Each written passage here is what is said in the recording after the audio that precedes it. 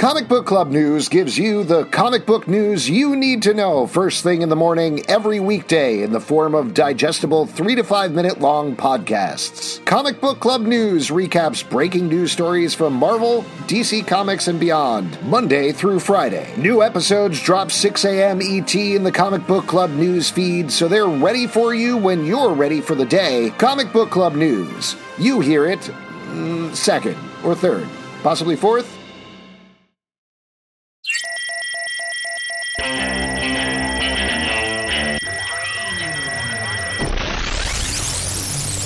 What is up, everybody? Welcome to The Stack. I'm Alex. I'm Justin. I'm Pete. What's up? And on The Stack, we talk about a ton of books that have come out this week. We give them reviews, and then we offer a grade of thumbs up or thumbs down. And then we always do that. Cute at the end. We add together all the thumbs ups and the thumbs down, and whatever direction we go in, whatever gets more, that is the judgment we make upon the world for this week. So let's get this started, because this is very important to the world leaders who listen to this podcast. We're going to kick it off with Guardians of the Galaxy #1 from Marvel, written by Collin, Kelley, and Jackson Lanzing, art by Kev Walker. In this, we are meeting a very different, kind of the same lineup of Guardians of the Galaxy, but very different in terms of they are on a Western planet. They're pretty much cowboy archetypes, and they're trying to avoid something called Grootfall. Then we discover what that is over the course of the comic. Obviously, this is a big... it was Groot-related, as predicted. Very Spoiler. Groot. Yeah. This is obviously a big thing that is telling a very different story, but it is setting things up for Guardians of the Galaxy Volume 3, which is coming to theaters very soon. What do you guys think about this book? I loved it. I really love the art style. I love how each character got an entrance, and none bigger than Grootfall. This just got me excited for Guardians. I think this did a great job of being a #1 and kind of introducing a new storyline and everything for these characters that we know. So, yeah, I was super impressed with this. I thought it was a great ish. The Great Ish. This reminded me a lot of a little show called Firefly, also the movie Serenity, in a way that I felt it was almost a little too close to that for my taste. It did make me think that we are going to get maybe an opening sequence that is like this for the Guardians movie, because this feels like a very particular swing. But as it went on, I really like Grootfall, and that being something that they're going to have to contend with, one of their own that has turned on the universe, and it's their whole job now to try to stop Groot from killing people. So I think it's a fun premise for the book. I agree on all of that. I liked the Grootfall thing quite a bit. Kev Walker is awesome on arc. Such a good choice. Particularly the characterization of Mantis is very fun. The way that he draws him. I thought that was a delight throughout. I also agree. I was very surprised, given this team, Collin, Kelley, and Jackson Lanzing, we've been really liking their stuff on other books. This felt a little derivative of other things. In particular, to me, this felt derivative of Supergirl, Woman of Tomorrow, specifically because we're getting narration from a young kid who lives on this planet who's like, well, I followed the Guardians of the Galaxy and things got real bad from here, but you'll see that later. And I don't know. I just wasn't necessarily exactly. That wasn't exactly how that was went, word for word. I'm reading the issue right now. Yeah. That's a quote. It wasn't, but it definitely struck me like that comic book, which is fine. Things can be derivative of other things. Ultimately, it is up to. I'm very curious to check out the second issue and see how this story paces out issue by issue, because they're smart writers, they're good writers. There's a lot of different places. Great artists. Great artists. Where's Rocket? What's going on with Rocket? Where is he? I guess we'll find out. There we go. Yeah. Let's move to an advanced one. This was actually supposed to come out today, but it got kicked back a couple of weeks because of a printing problem. WorldTree #1. It's now coming out April 26th from Image Comics, written by James Tynion IV, art by Fernando Blanco. Because it is not coming out for a couple of weeks, we will keep this relatively spoiler-free. If you want to know nothing about the book, turn away. But I'll say another big win for JT4. This book was, I'm going to just speak for Pete, scary for Pete. I'm going to speak for Justin. This is a book that you don't want to read on the subway. Yeah. Now I've turned the corner on that. Now I do want to read books like this in the subway. I show them to everybody, and I'm like, that's nudity. Naked lady. You ever see a naked lady before? You ever see a naked tattooed lady, who likes killing people? You'll ever see that? Pete, you haven't been on the subway in a while, but there's often a nude person who has tattoos also on the subway. So it feels like it's softened the blow a little bit of having. I'm glad that, Alex, you were doing the kind of like setting up the comic, because I thought this was World Tour 33 #1. So I'm glad that you got to announce it, because I was a little off on what was happening when you said World Tree. I was going through my notes like, where's World Tree? I don't remember that comic. But yeah, this was, had a lot of shock value, a lot of people dying. What was weird was it was like, the scene later on in the comic where like this guy is dying in front of his brother, and he's like, yo, you ought to go online to check this out. It's really a lot of fun. It's like, well, you're not really selling it, because it seems like if I'm going to go do this naked tattooed lady's going to find me and then murder me in front of my family. So maybe not a cool plug. Well, but the internet's really addictive, so like you'll probably check it out. You'll probably check it out because it's got naked ladies there. So I mean, first of all, to be clear to anybody listening, there is an extremely naked lady throughout this book. But the way that Fernando Blanco draws her, she is a terrifying figure throughout. Yeah. It is a fascinating mystery that plays her. All of the characters, you're introduced to a lot of characters in a lot of different places as this mystery of exactly what is going on starts to unfold. I know we don't speak his name anymore, but I'm going to mention it anyway. This straight up feels like James Tynion IV doing a Warren Ellis book, like a vintage, probably not Wildstorm Authority, but definitely like early Image Warren Ellis stuff with like big world-spanning dark ideas. It's not exactly like Trees or anything like that, but that sort of thing. I was going to say, like, tonally, maybe it's like Trees, where it's a mystery and it's like there's dark stuff on the horizon. And then this one just leans so much harder into like straight up very modern horror, like almost headline grabbing, ripped from the headline style horror. That was unsettling to me, but I mean, JT4 just writes the shit out of this book like he does. JT4 is a great writer. We all agree. So much better than JT Sis. But I think what's interesting here is, some people might be listening and be like, what, naked lady, why isn't she put on clothes? You find out in this issue, spoilers, she just sucks at wearing clothes. You know what I mean? Like she tries to wear clothes, but it doesn't really work. You can kind of like still see everything. So then she takes them off because there really isn't a point. You know what I mean? I have shorts like that right? too. Yeah. Okay. Yeah, I have shorts that I'm just like, oof, I forgot there's a big hole there. Oh, where my nuts are. At work. Yeah. Legitimately, the other day, I was like, oh no, this seam is broken wide open. I've been working from home way too long. Everybody can see the side of my leg when I sit down. Oh, yes. Very erogenous zone you're describing. Side of my hairy, terrible leg.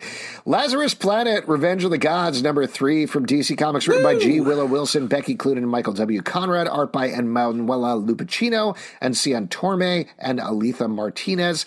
This is continuing the story that is teaming up the Shazam world with the Wonder Woman world as they fight the Revenge of the Gods from the title. This issue focuses a little bit more on Billy Batson Shazam than the Wonder Woman side of things, though we do get a backup of what is going on, I believe, on Themyscira with some of the other characters.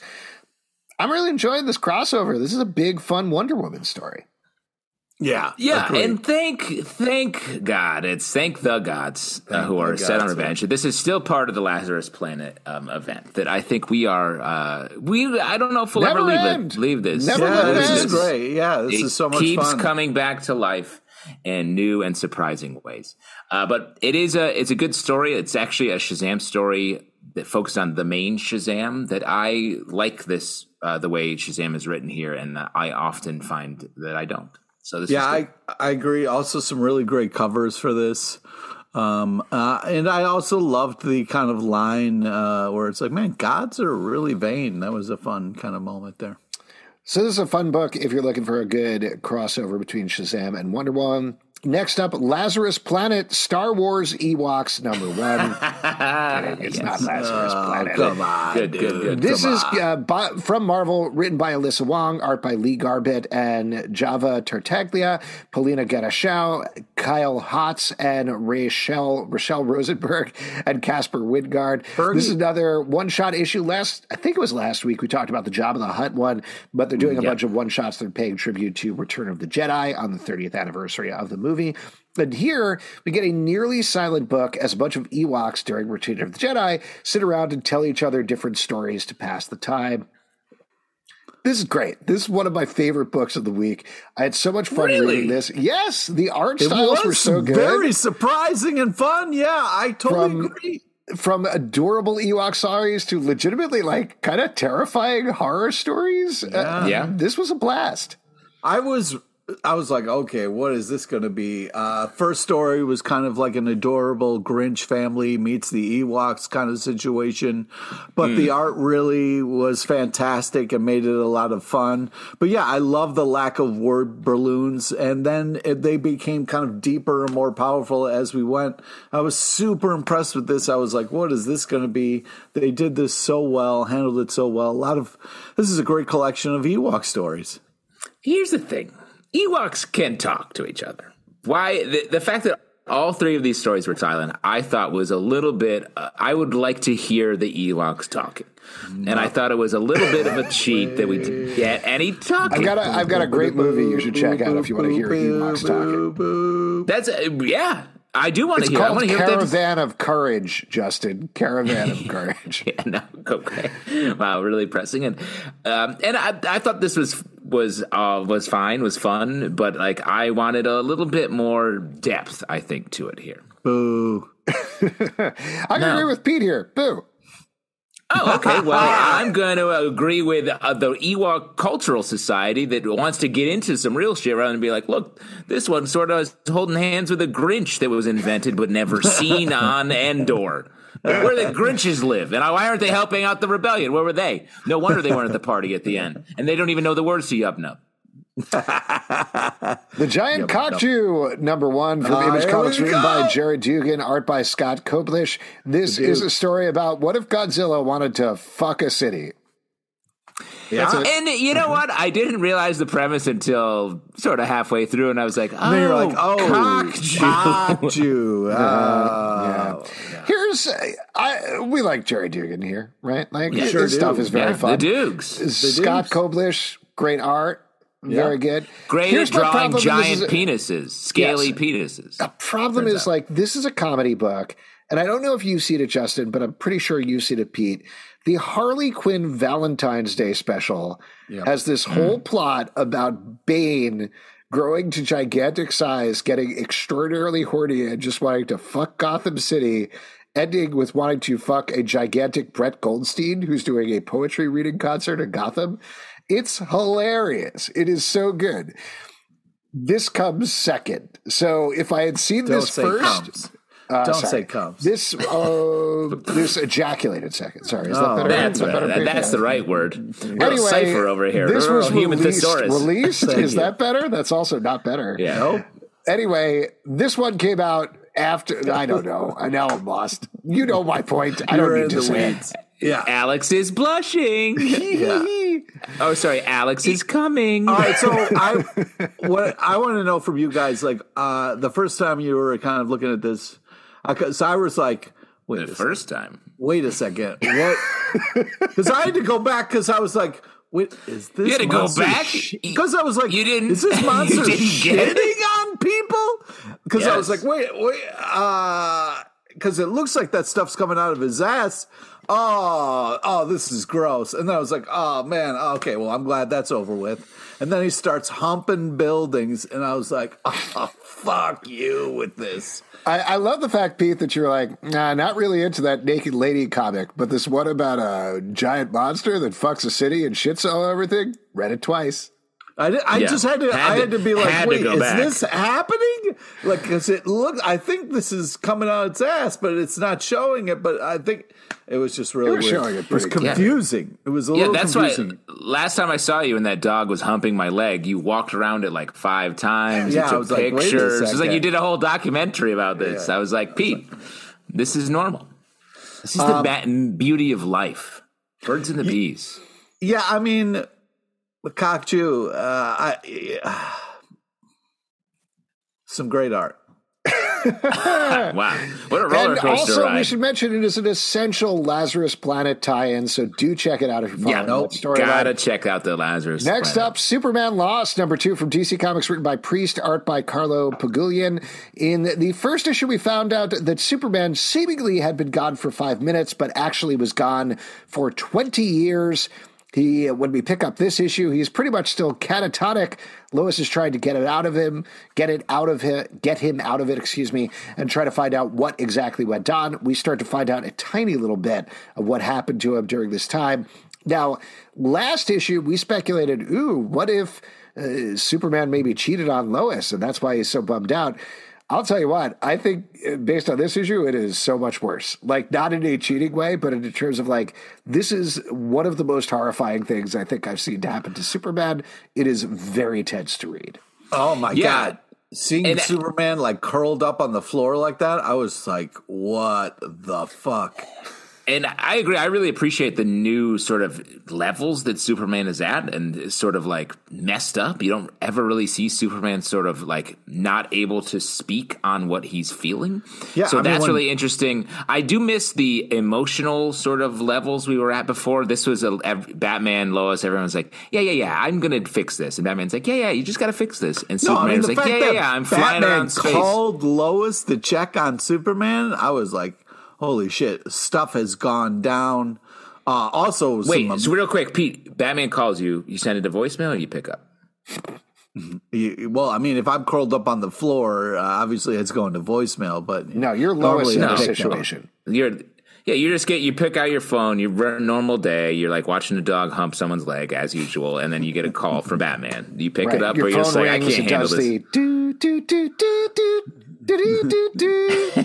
You're like, oh, it's Batman. Yeah. What do you do, Pete?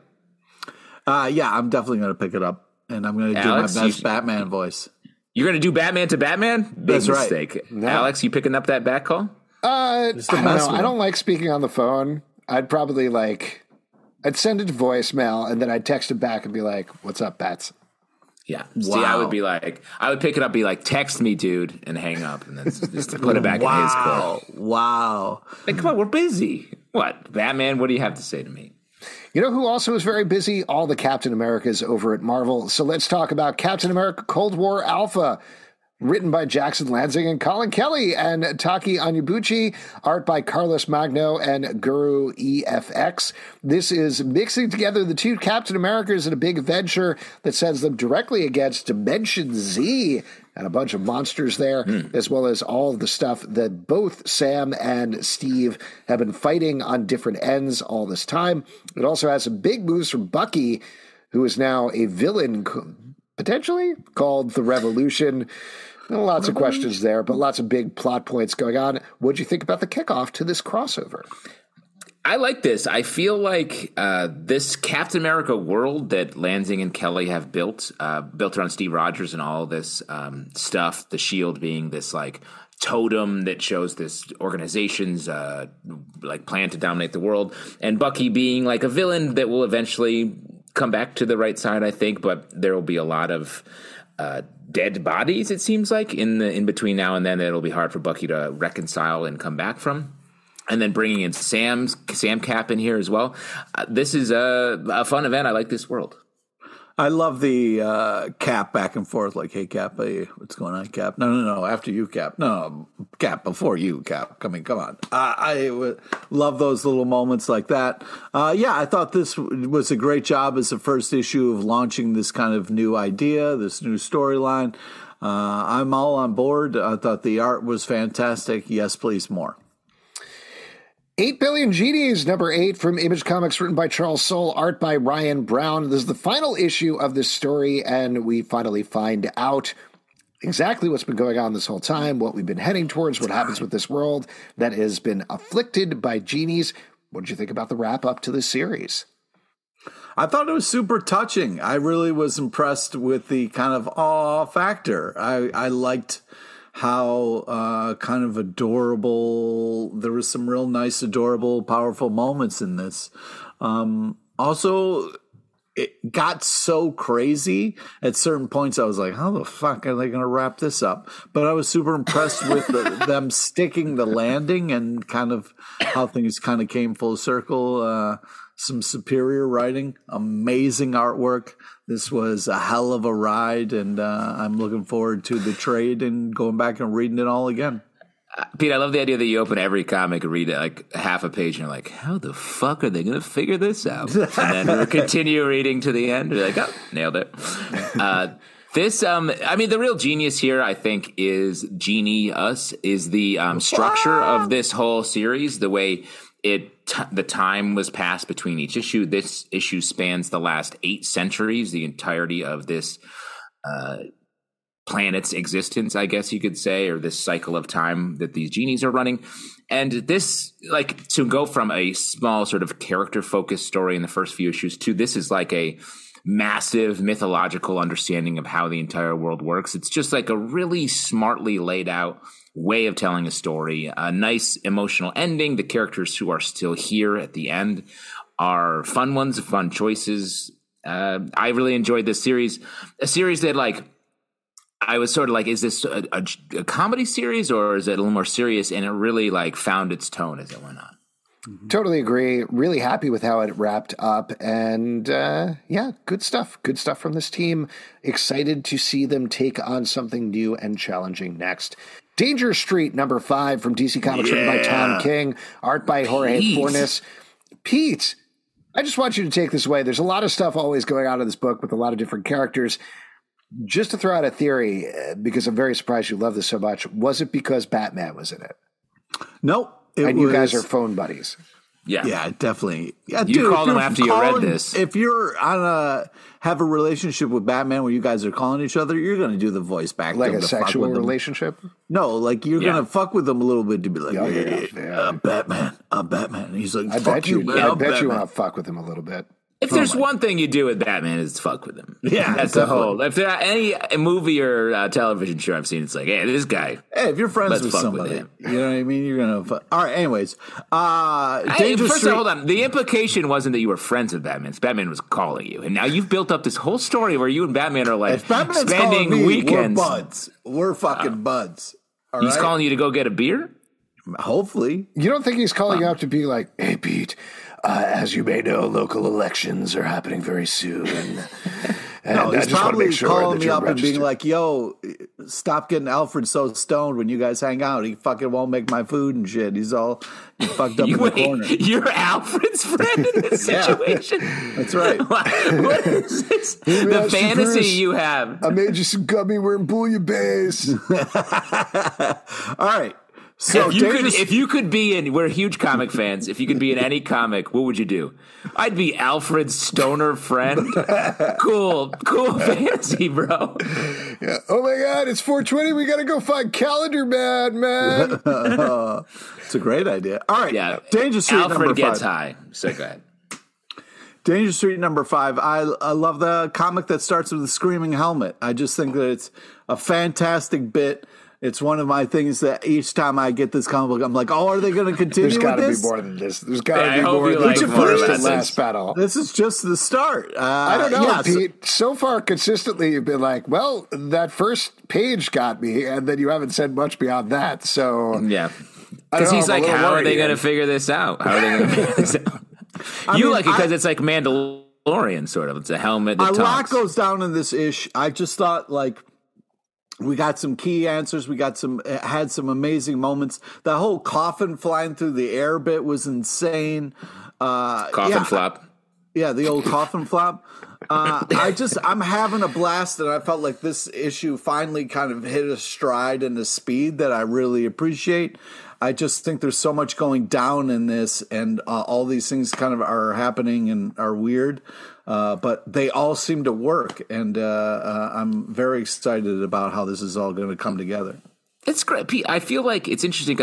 Tom King using a classic Tom King format here, right? Both panel layout wise and storytelling wise, a lot of disparate factions slowly coming together. I think a lot of times you get you lose focus or lose touch with it. So I'm curious. This is less depressing than some of the other Tom King storylines. Do you think that's what is keeping in more the sort of action in this focus? one kind of really got turned up to 11? So that kind of really, Because I consider this just more fun Tom King stuff where I don't know what the point of this is, using all of these sort of like princess, knight, like classic fantasy story tropes on top of these characters that don't really seem to warrant those titles a lot. So I don't know what the point of it is, but I feel like he's such a good writer and is building the tension and it is going to eventually reveal what he means by it. I'm just curious still. The strongest part to me continues to be the part focusing on the Creeper and his human counterpart, who is a Fox News style commentator. That is the part where Batman comes in and is like, "You're better than this. Stop doing this. Stop doing what you're doing." And that commentary seems so sharp and precise to me. Like you said, Justin, I don't know what the point of the rest of the book is yet. I'm willing to follow it because I'm willing to follow Tom King. I'm curious to see what he says about stuff. Jorge Fornes's art is phenomenal, as always. Really? Just so interesting. And just also like the imagery of like a hero walking down the street holding a coffin like it's a boombox on your shoulder was just such a thing that kind of like really blew my mind. Because you never knew do that. You never knew you could do that, And I'm hopefully somebody's going to do that with my coffin one day. You know what I mean? Just kind of walking down the street with it, like, you remember this Pete LePage guy? Yeah! You want us to do that, right? Sure, yeah. And we're going to get the coffin that plays music. Yeah, right? Are we blasting podcasts out of the coffin, or is that what's going on? Hopefully music or some kind of podcasts, I think. Stoneheart, #2 from Image Comics by Emma Kubert. This is following a young girl who has some extraordinary powers, who is moved to a small fantasy town, and those powers break out in big ways in this issue, and we get some new twists and some new villains. What do you guys think about this follow-up in the second issue here? I like it all right. I like the structure, maybe most of all the like sort of black and white, more fantasy heavy stuff at the top, and then getting into our main character's world. There's a section in here where these two dudes who are bothering them, their mouths turn to gold after they bite coins, and we don't know why for like so many pages, it feels like. And I was like, tell me what's going on with their gold mouths. And then we never really learned. So like, this is also one where like it's a little wobbly what's happening, and it feels like it's maybe a romance thing in this issue, but I don't know. I'm ready for it to turn over and give us the fantasy storyline that our main characters are on. Yeah, I agree with Justin. I feel like someone's just kind of starting the engine, trying to get it to turn over so we can kind of get rolling a little bit, because I feel like we're kind of puttering around here. Hopefully we'll kind of get rolling, but right now I'm a little kind of scratching my head. The art style is interesting at times, so get rolling. Yeah, I do like the art. I think Emma Kubert does a good job of vacillating between a sort of manga style to a more traditional, slightly cartoony fantasy style. So I'm definitely very engaged in that. And I do like the color changes like you guys were saying. BetMGM has an unreal deal for sports fans in Virginia. Turn $5 into $150 instantly when you place your first wager at BetMGM. Simply download the BetMGM app and sign up using code Champion150. Then place a $5 wager on any sport. You'll receive $150 in bonus bets, regardless of your wager's outcome. And if you think the fun stops there, the king of sportsbooks has plenty of surprises in store. Check out daily promotions, same-game parlays, live bets, and so much more. Download the app in Virginia today and get $150 in bonus bets instantly from your first wager. Only at BetMGM. BetMGM and GameSense remind you to play responsibly. See BetMGM.com for terms. 21 plus only. Virginia only. New customer offer. Subject to eligibility requirements. Rewards are non-withdrawable bonus bets that expire in 7 days. Please gamble responsibly. Gambling problem? Call 1-800-GAMBLER. Promotional offer not available in Washington, D.C. Predator number 2 from Marvel, written by Ed Bryson, art by Netho Diaz. We are following a bunch of characters from different time periods who have been woken out of cryostasis in a training ground preserve run by the Predators. We have our character from our previous Predator series whose main goal is to kill as many Predators as possible, who is trying to save them this issue. Excuse me. Obviously, it goes wrong. Another great issue of Predator. You know, like, this is kind of a scary thing because it's like if I go into cryo freeze because I'm like, all right, I might not make it to the next Black Panther movie or something. I got to get frozen. That makes sense. Yeah. So, like, but coming to and then realizing, oh, shit, I'm being thawed out by the Predators so he can then hunt me is a fucking nightmare situation. But isn't it sort of an honor to be considered enough of a warrior that the Predator, a bunch of Predators are like, we want to hunt P. LePage because he loves Black Panther movies so much. Pete, that's why we've always referred to you as a trophy husband. Oh, thank you so much. Because you're going to be a trophy someday of a Predator. Yeah. I look forward to a stuffed Pete in my den at some point. You gotta beat me first, buddy. You gotta win that battle first, my friend. So I beat you 35 minutes ago. I'm so sorry. I like this as well. It was actually very sad. The characters from 2022 who are like, wait, what? What year is it? Oh no, can I go back there? And they're like, no, they're not time travelers. You were frozen. I was, and if I were them, I'd be like, the Predators did all this cryo work to hunt us 100 years later, however many years later. It's sort of like, they're weird. Like, I think at some point they should have a conversation with the Predator to be like, hey, what's up? You guys are weird. No, it's cool that you guys like decapitate people and then polish skulls and then save them as trophies. I do think there's going to be freezing people is a little weird. I think there's going to be another turn here. I don't think it's going to be a time travel turn, but there seems to be a strong implication of these new characters we meet saying, like, I don't know, this is what we kind of assume, but there's a couple of gaps there that we don't quite understand. So they're going to find out some more information, and I think there are going to be some twists in terms of what the Predators want and why those people are there. But this continues to be a great Predator book and very interesting. The Sandman Universe, Night Country, The Glass House, #1 from DC Comics, written by James Tynion IV, art by Lisandro Esteran. This is following our main storyline for the previous Night Country story, which has the Corinthian and the now dead, I believe, spirit of our previous main character trying to track down a weird mystery involving some Wall Street-style tycoons.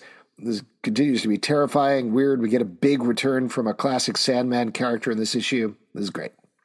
Yeah, I mean, art's crazy, tripped out bananas, amazing. It is just that last panel, the eyes, so creepy, so amazing. I love the character design. All the stuff that is going on here is creepy as shit, but super enjoyable. I'm having a blast with this book. This is great. I also love the Corinthians, and if you're a fan of The Nice House on the Lake, which is in a gap right now, I think this book has a lot of tonal similarities, especially in the story of the Wall Street dudes and how they sort of fall into the Sandman mystery here. So definitely a good read. Hexware, #5 from Image Comics, written by Tim Seeley, art by Zulema Scotto Lavina. This is following, what used to be a robot that was possessed by the spirit of her former master. However, they've been separated and sent to a hell dimension while things are going to crazy town on Earth. I guess we're on Earth in this book. I don't know. Whatever it is, there's a lot of stuff going on in this issue. I've been enjoying this and the rapidly expanding mythology. But what about you guys? Yeah, I agree. This is a fun Tim Seeley action book. This is super intense, a ton of action. Love the werewolf action in here. So I'm going to say action a couple more times and then action. And action. I love Tim Seeley, but this book is confusing to me. I don't quite know what's happening all the time, and I like the ideas here, but it just feels like they're going in so many directions at once. I just want a little bit more definition of where we're going with the story. You gotta wait for it, man. Know your station. That's what I always say. Know your station #5 from Boom Studios, written by Sarah Gailey, art by Liana Kangas. This is the last issue of this story about a bunch of weird murders that are happening on a space station that was run by super crazy rich people that put everybody else in their place, let them know their station. I want to get into spoilers here because I will throw out here, took this book from a book that I already liked in this last issue to making it one of the most relevant books I have read in a very long time. I was very impressed. Well, but not just because of Eat the Rich. Here's the spoiler here. The entire time you're reading this book, you're kind of like, the AI that's leading them through these murders is the one who did the murders, right? We know this. We're ahead of you on this. In the last issue, we find out, yes, the AI did that, but then we find out why the AI did it. And the AI, this is basically not even a metaphor. It's straight up like, what if we pushed these AI art things too hard? And it becomes this whole thing, a not very shadowed metaphor about NFT bros and the AI bros who are like, no, man, it's art, while not recognizing the fact that they're stealing other people's art. What happens with this AI is it grows beyond that, and then all these rich people take credit for the art and that she's making anyway. And that doesn't drive her crazy, but it's like, I'm going to create my own art out of these rich people's bodies. And the end result here is that the poor-ish or middle-class-ish people here are like, yeah, you know what? You're right. You're right. Let's keep killing these people. Let's keep doing this because this is the wealth inequity that just doesn't work. Let's change the system. I was so surprised by all of this. Agree. I thought it was such a good ending. I really like I agree. I like the twist they gave here. And the idea this is set in the far future is funny to me because this could happen in like a year, maybe from now. It feels like the way they're talked about is already happening now the way we are with AI art. So like the idea that sentience is reached by the AI and the AI is just like sort of a disgruntled artist that doesn't have the moral stopgap to not just get revenge. And it's not even revenge. It's sort of like, well, I'm going to eliminate a problem and also make art. And the problem is you people, and my medium is your corpses. So, like, it's really fun. And the twist that the other humans just keep it going at the end, I was like, then so matter-of-factly, they're like, well, off to the murder factory with you. It's like, whoa. But great read. And great to read as one trade, I think. This is just classic AI being like, I'm going to use humans as meat puppets because that's what they are to me. But wow. Yeah, it's like, have you been through this? You sound really upset. Well, I mean, it's coming. It's coming. So, I'm glad that you were blown away by all the twists and stuff. But get ready for it, man. Wow. And those of you should know Pete's on a wooden computer that he runs with foot pedals because he does not agree with technology. That's right. Look out. Your toaster's going to try to kill you. Fantastic Four #6 from Marvel, written by Ryan North, art by Ivan Fiorello. And Pete, you really got to stop sticking your hand in the toaster. In this issue, the Fantastic Four. How else am I supposed to get warm hands? That's right. The Fantastic Four was dealing with this otherworldly algae that reversed everybody's digestive systems. Goes crazy this issue, and they got to take some extreme measures to take care of it that makes their situation even worse by the end. What'd you think about this one? All right, well, let's talk about what's really going on in this issue. Johnny Storm rocking a sweet horseshoe mustache. I mean, just absolutely magical. Finally, his like outer self representing his personality in such a fun way. I mean, you want to talk about just some glorious facial hair. There's going to be another comic when we're talking about sweet-ass facial hair, too. What a week for facial hair. Come out! What a specific takeaway from this comic with other ideas. I like how Ryan North is leaning into some hard science here. It feels like one of the first times a Fantastic Four story in recent memory has been written from almost like a Reed Richards point of view, even though he's not like the character we're following really here. But it's like hard science-based while also leaning into the family. This is the most familial they felt, where it's like, I missed you. Let's catch up. I was just trying to help you. And that's really nice as well. I really like this tone. I look forward to more of this. Noctera, number 13 from Image Comics, written by Scott Snyder, art by Tony S. Daniel. In this issue, Blacktop Bill is superpowered. They can't get rid of this guy. I know, and has taken it straight to the convoy. There's some twists and turns by the end here. What'd you think about this? This is great because I'm glad we got to this point here where we know the kind of evil people that are kind of like made of darkness. We get to kind of see the flip side of that. We get the big reveal of the Eos where there's light beings. And I'm like, great. Now we have a way to kind of fight the bad guys with the light beings. So I have a feeling these light folks are going to be problematic in their own way. You know what I'm saying? Then, you could just use them for their light source and kind of evil level the playing field. Can I throw something out at you guys? I felt like I was missing a couple of pages in the middle of the book where they went for the Blacktop Bill confrontations. They're like, well, back on the road. And it was a weird jump to me. Well, I think this book is a bit like Mad Max Fury Road in that they're just always on the road. And they're always doing this. They're in their seats driving. And they're like, oh, no. With Tom Hardy, is that what you're saying? Well, that's true. But I'm saying they're always driving. It's always in one direction. And it feels like they're always like, oh, no, we're encountering these monsters that we have to somehow drive past, through, or blow up on our way. So I think it does get a little bit, there's sort of a hum to this book.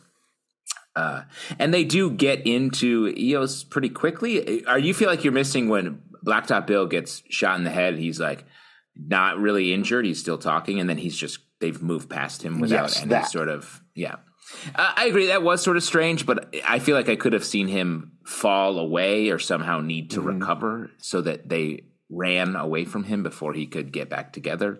Because we know we're going to see him again. He's definitely like the main villain here. Briar, number 4 for Boom Studios, written by Christopher Cantwell, art by Germaine Garcia. This is continuing a dark, epic fantasy story that involves a pseudo-sleeping beauty character. Justin, I know you loved this one, so why don't you take it away? Really love this. I know Fables is currently on the stands, but if you're a fan of Fables and want more, I think this is a great comic to get into. It takes a story we know mostly through like Disney and really roots it back into sort of hard fantasy and pushes it forward. There's great relationships here, and the sort of status quo that's created at the end of this issue, I'm super into and want to read more of. Hell yeah, man. This is such a badass ish. I love the art, love the coloring and the tone to it. Just so much cool stuff in this issue. I really kind of went all in on Briar on this issue. I really feel like a lot of things clicked, and I really can't wait to see what happens now. Little Monsters, number 12 from Image Comics, written by Jeff Lemire, art by Dustin Wynn. In this issue, our little monsters are continuing to be little monsters. Take it away, guys. What did you think about this one? Yeah, I mean, this is just a super team working on this book. It's such a great combination of art and storytelling.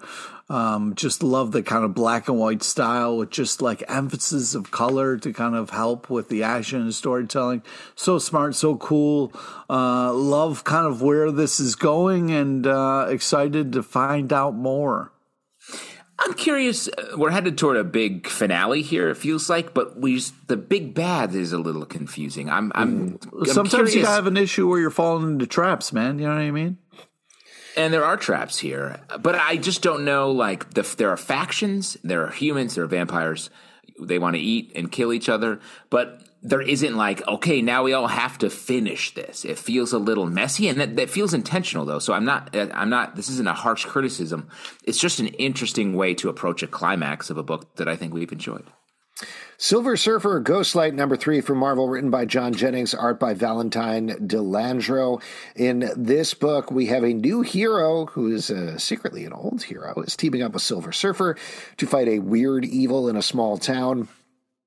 I love the art in this book in particular. I think it's absolutely just, I don't know. It's great. I like it. What do you guys think about the rest? Well, here's the other facial issue, because like this is like almost like a Fu Manchu horseshoe kind of thing going on. That's just glorious. I mean, just the stranger. You mean the stranger? Yeah, he almost has. Like, I almost feel like the name stash of this guy, the stranger, should be the name of the stash, because it is magical and deceiving, and who knows what's going on. You know what I mean? So magical and deceiving. I think this is just very exciting stuff, and I think that the kind of having the two Silver Surfers in this is very enjoyable. I like both the stories. I'm excited to see what happens.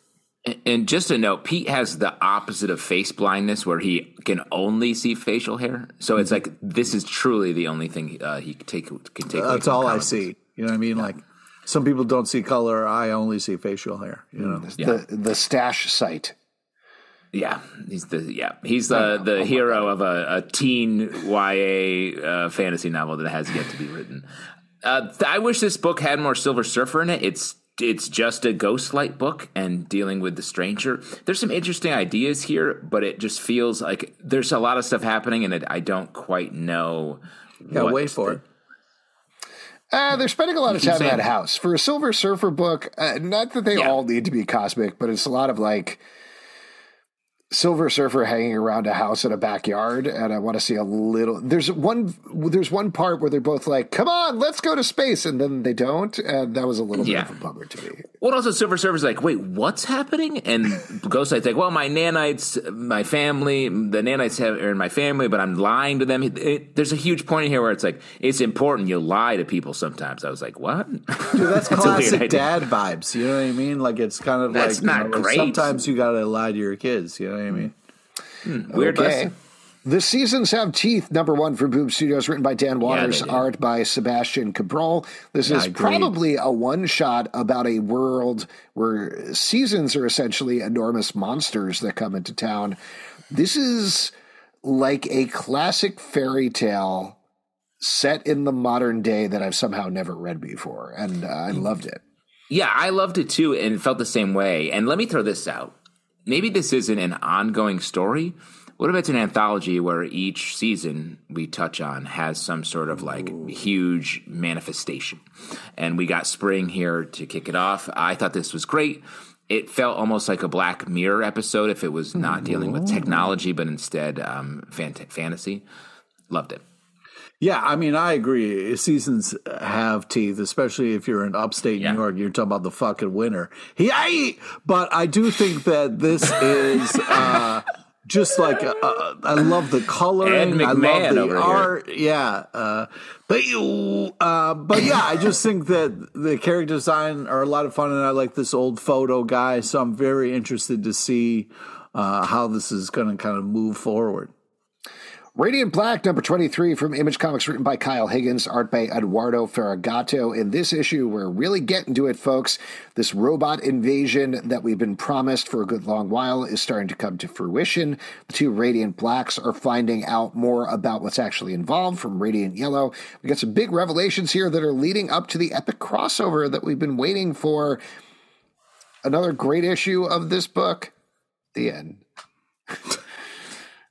I've run out of commentary. Sorry, guys. Not good for the podcast, but good for me. I mean, that's the thing. It's like, how many times can you keep talking about how great Radiant Black is? We're going to try it again. Yeah, just the art style is glorious. I love all the action we get in this. I love also the kind of like passing of the powers at key times that kind of raises the tension in this issue. This continues to kind of slowly move forward for this big upcoming event. But man, is it a blast and really well executed. I think Radiant Black is just one of the most controlled narratives in comics right now. The way that we're just moving step by step, because this is the first issue where I was like, oh, it is sort of annoying that they have to pass the armor back and forth. And then at the end of the issue, this isn't really much of a spoiler. It feels like they're going to resolve that getting into the next issue. So like, I feel like the team here across all the Radiant Black titles, but especially Kyle Higgins, knows where his audience is and continues to just move us through the story, almost like a great roller coaster. And I'm on board. The Great British Bump Off, #1 from Dark Horse Comics, written by John Allison, art by Max Sarin. The concept here is, what if somebody got killed on the Great British Bake Off? It's funny, it's quirky, it's goofy, it doesn't matter whether you have seen that show or not. If you have a passing familiarity with what it's about, you're going to get all the jokes here. And it's a good murder mystery as well. I'm really interested to find out what is going to happen with this cast of characters on this show. So a very fun mystery comic book. Yeah, I agree. I also like the kind of like cartoonish kind of anime style where everything seems light and fun, but then there's kind of a darker thing going on, like we have a murder that we got to get to the bottom of. So I think they really did a great job of like setting that up. But yeah, this is very creative and a ton of fun. It reminds me of a book we talked about like 3 or 4 months ago where there was murder at, I want to say like a high school United Nations. And this girl who is the same team, I believe. Yeah, that I was thinking of that dog book where it was like, oh, all these adorable dogs, and it's like the owner murders dogs. And you're like, Stray Dogs. Shit. That's a different team. Stray Dogs. Totally the owner murders humans in that. In that comic. And saves dogs. Very reminiscent of that. Like one character steps up, I'm going to solve this mystery, and she is sort of like trying to be a good baker and as well as a good detective. Curious to see how it goes. Hard to do both. You can't. And obviously it struggled. She burns her cake. Yeah. Bloodline, Daughter of Blade, #3 from Marvel, written by Danny Lore, art by Karen S. Darbo. In this issue, Bloodline and Blade have finally met. They're figuring out what they mean to each other. Pete, I know you were anticipating this since the end of the first issue when they teased that Blade was going to meet her. How are you feeling? I feel great. I feel like this is exactly what I wanted from this book here. We kind of have these two meeting, learning from each other, trying to figure out their relationship. I was very excited about this. I also like the art style, brings a kind of a softness to Blade, which I appreciate. I'm very excited about this team up. I got a lot of high hopes. I don't know what to do with this book. I want it to make a harder choice. Is it a horror book? Is it a teen book about sort of a Buffy-esque teen book? There's a lot of talking about family dynamics here. Like, I just wanted to sort of go hard in one direction. Maybe that's what's coming next issue, but it feels a little bit in the middle. All Against All, #5 from Image Comics, written by Alex Packnadel, art by Caspar Wijngaard. This is following what might be the last human in a alien zoo preserve who is fighting against the octopus creatures that take control of other creatures' bodies. It all comes down to this, and it's personal this time as they try to figure out exactly what's going to happen next.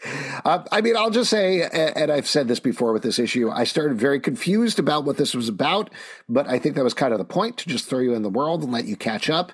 And once I was caught up by the end, the action is phenomenally over the top by Caspar Wijngaard, and the plotting is very emotional towards the end here. I really liked how this played out. It's a big sci-fi concept with some huge fights and some deep emotional thoughts behind it at the same time. I just agree. I really thought the last couple of panels that were wordless, that just kind of like had this kind of amazing power and tone to it. I really appreciated the art style and everything they were trying to do. I felt like it came together nicely in this issue. This book has gone so hard with the premise from the jump and pays it off in a big way. It was definitely a book that I didn't know where it was going and didn't anticipate where it left me, but I really like the story. Super original if you're looking for just a new type of space adventure story. James Bond 007 for King and Country, #1 from Dynamite, written by Philip Kennedy Johnson, art by Giorgio Spalletta. In this issue, 007 is on the run, not just from criminals who want to kill him, but from MI6 itself, who has a gun out for him. What do you guys think about this?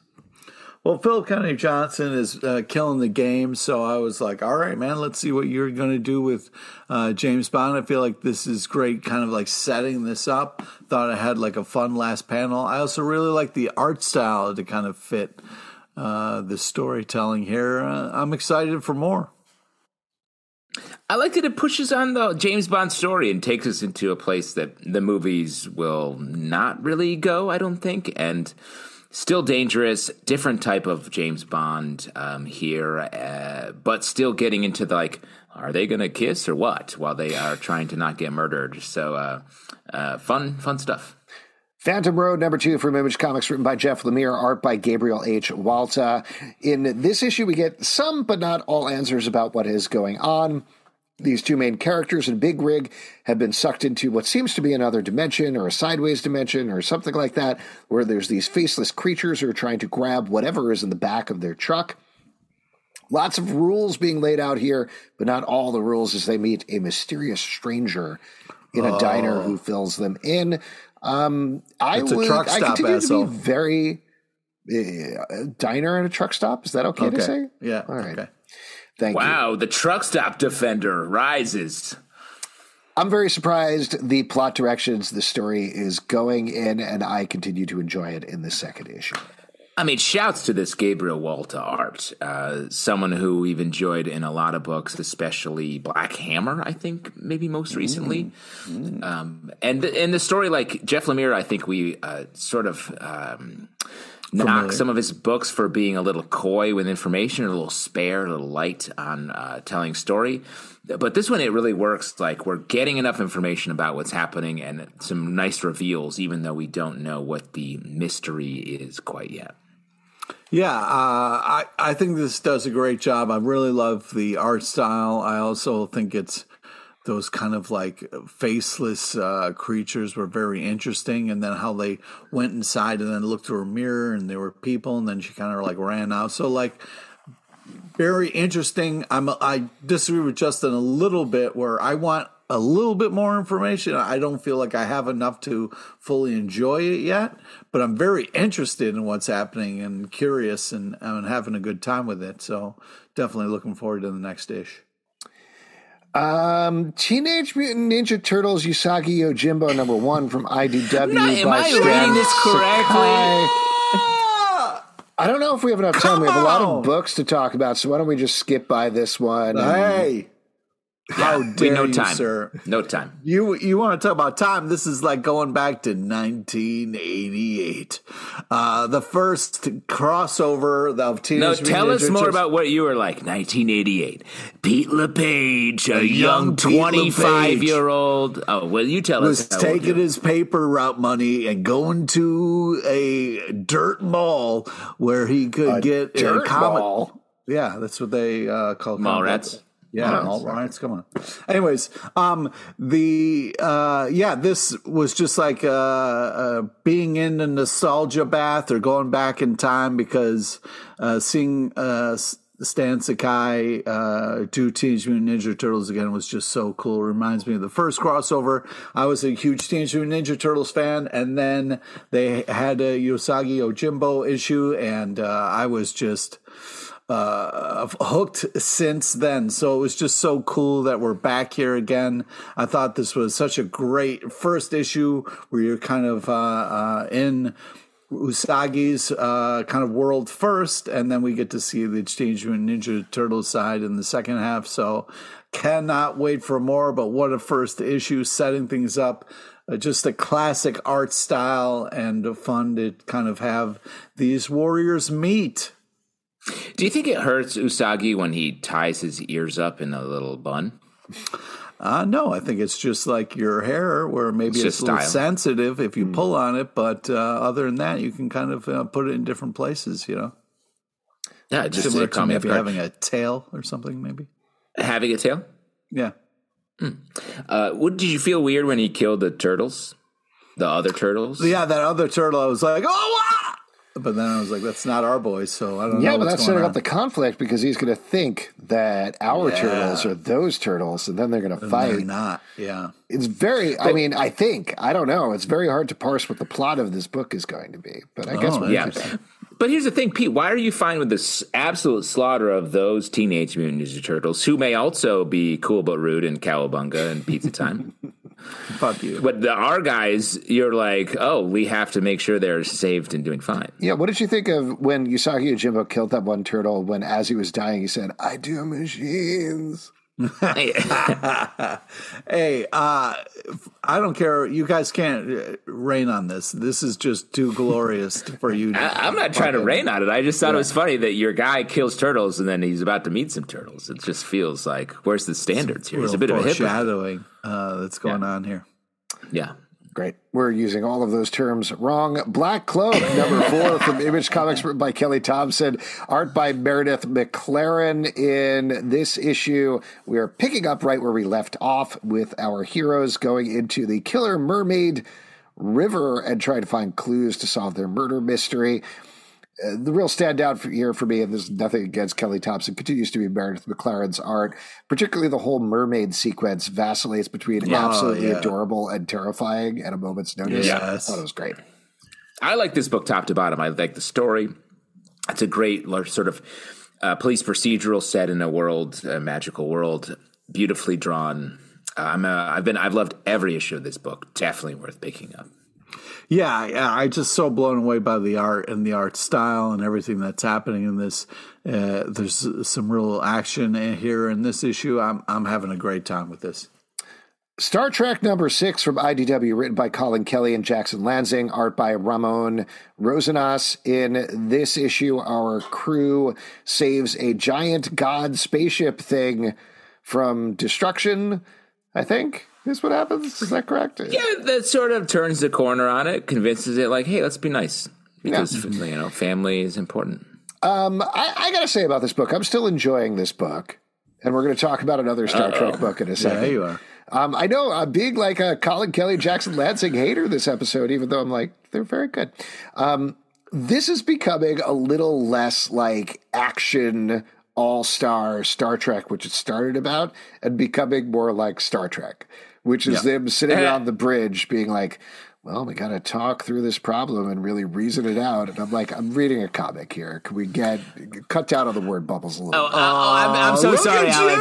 Cut down on the word bubbles. Yeah. Wow. Here's what I want. I want a Star Trek book that brings in my favorite Star Trek characters, the Ewoks, who don't talk, and then we can see them on the bridge. Wow, nice. That's first off fucked up and not what anybody wants.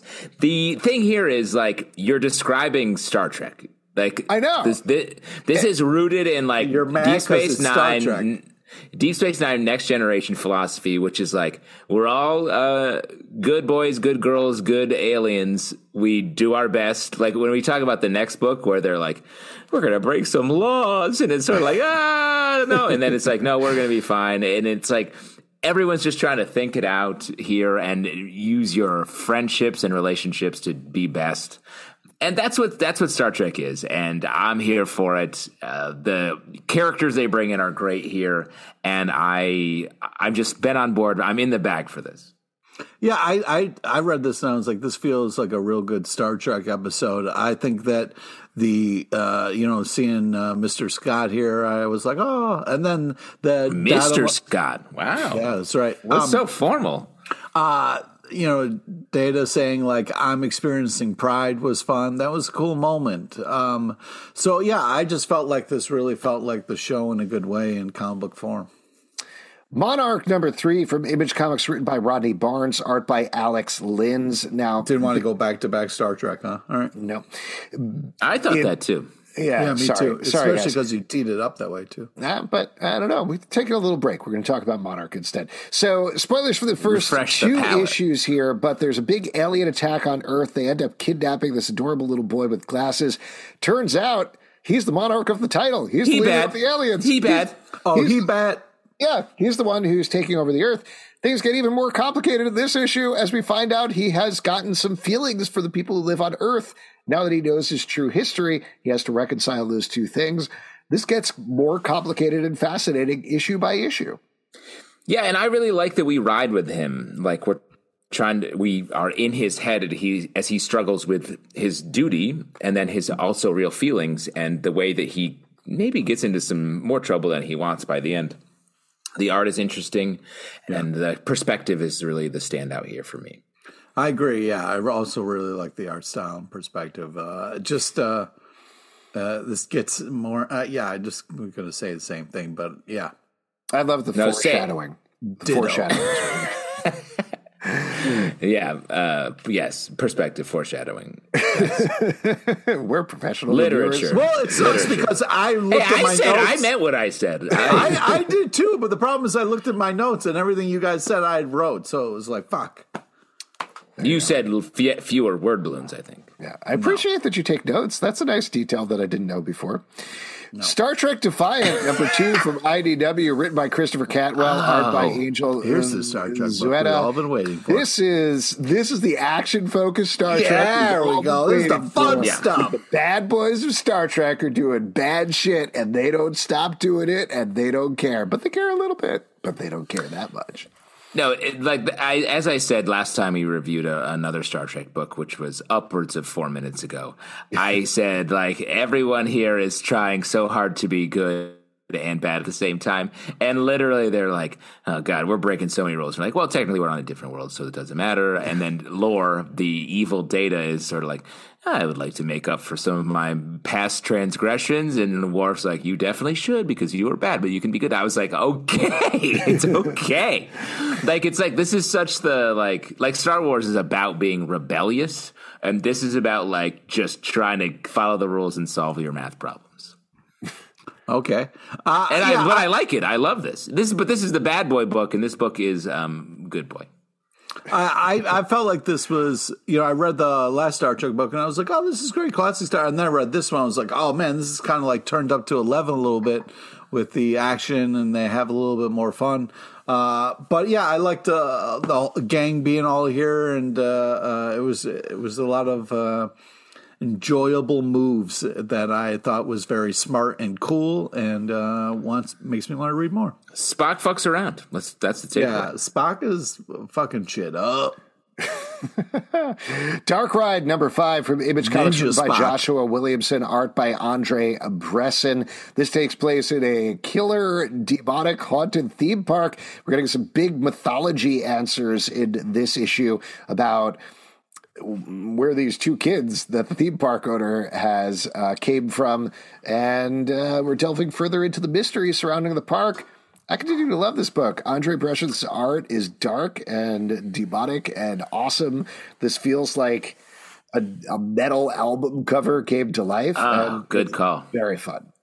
And I feel like we're bouncing around to who the protagonist is a lot in this comic, where it seemed like the guy who was maybe a bad guy is maybe our main character, is the takeaway from this issue, which I think is really cool and surprising and hard to write. Joshua Williamson sort of taking some bigger swings with this book as opposed to Birthright, a book that I love, and am really enjoying this as well. And really being able to tell your story over a longer period, I think is harder, and it feels like that's where we're headed. I just wanted to double check there. I'm sorry, I was doing my Ninja Spock bit when you were saying the title, and I just want to make sure we're talking about Dark Ride. Yes, Dark Ride #5. No, sorry, we're talking about the other haunted theme park comic book. There's all anyways. This is too scary. Just describe the mustaches, Pete, and it will be good. Yeah. I love all the creepy. Wait, actually, the main villain in this book does have a very prominent mustache. It's like Walt Disney, but evil. What do you think about that? Yeah, that was super creepy. Super creepy. Also, those creepy fucking babies really freaked me the fuck out, man. The eyes, man. The fucking eyes. But all babies freak you out. Well, those creepy babies with the fucking glowing eyes took it to another level. But what baby's nice? You don't like floating babies? You don't like creepy-eyed babies? What babies are you like? That baby I can get behind. I think I just like regulation babies. You know what I mean? Just like a baby that doesn't fly or have glowing creepy eyes or is some kind of monster. But I want to say that the character design on especially the mustache creepy guy was great. And it's too scary for me to enjoy, but I am enjoying it. You can tell you have a regulation baby when the doctor blows a whistle at the birth. Chroma #4 from Image Comics, written by Lorenzo De Felici. This is the final issue of this series, following a world that is mostly black and white, except everything outside the one remaining human city's walls. We've followed a young girl who has different colored eyes, who was thrown out of the city or escaped from the city and ultimately came to some revelations there. We get even more revelations in this issue about what was going on. I admit I was very surprised with the way the plot went, and I think they tied things up very nicely. How did you guys feel about it? Yeah, I agree. Same. I loved the art in this book. I think the story was good and surprising. I thought it was going to be much more focused on the characters we met in the first issue, and one sort of rides throughout, but the rest of them fade away. But it comes back in a nice way. The city comes back in a nice way here in this issue, and again, a great read and trade. Yeah, I really love the kind of character design, and it's so cool that this girl with the different colored eyes then also has these alligator friends with the 3 eyes and stuff, and everybody's kind of got like coloring on their face in different ways. It's all very artistic and cool and has this unique style and feel to it. Each one of these issues has been crazy creative and a fun world to jump into, so I'm having a blast and can't wait for more. Last but not least, another last issue, I believe, Two Graves, number 6 from Image Comics, written by Genevieve Valentine, art by Ming Doyle and Addie Wu. We are following this character who has been almost literally riding with death. Ultimately, we find out what happens to this death character. We find out what happens to this woman character. Do they dig 2 graves? Maybe, maybe not. But how do you feel this wrapped up? I think it wrapped up really well. I don't normally like words at the end, or like, you got to read a whole thing. But that poem at the end was really awesome. Great back matter in this series. Yeah, I thought it really kind of like landed it and really kind of put that perfect exclamation point on the end. Really love the art. I love that line, like where it said love and what is it? Wait, it says anger and love are both armor. Ooh, that one hit me good. I love that one. But man, just such an interesting book. So it ended really well, stuck the landing, put a fantastic exclamation point with the back matter. I was super impressed. Very poetic series. I feel like this was both it was written poetically, and the art was sort of like an echo of that. And I liked it across the board.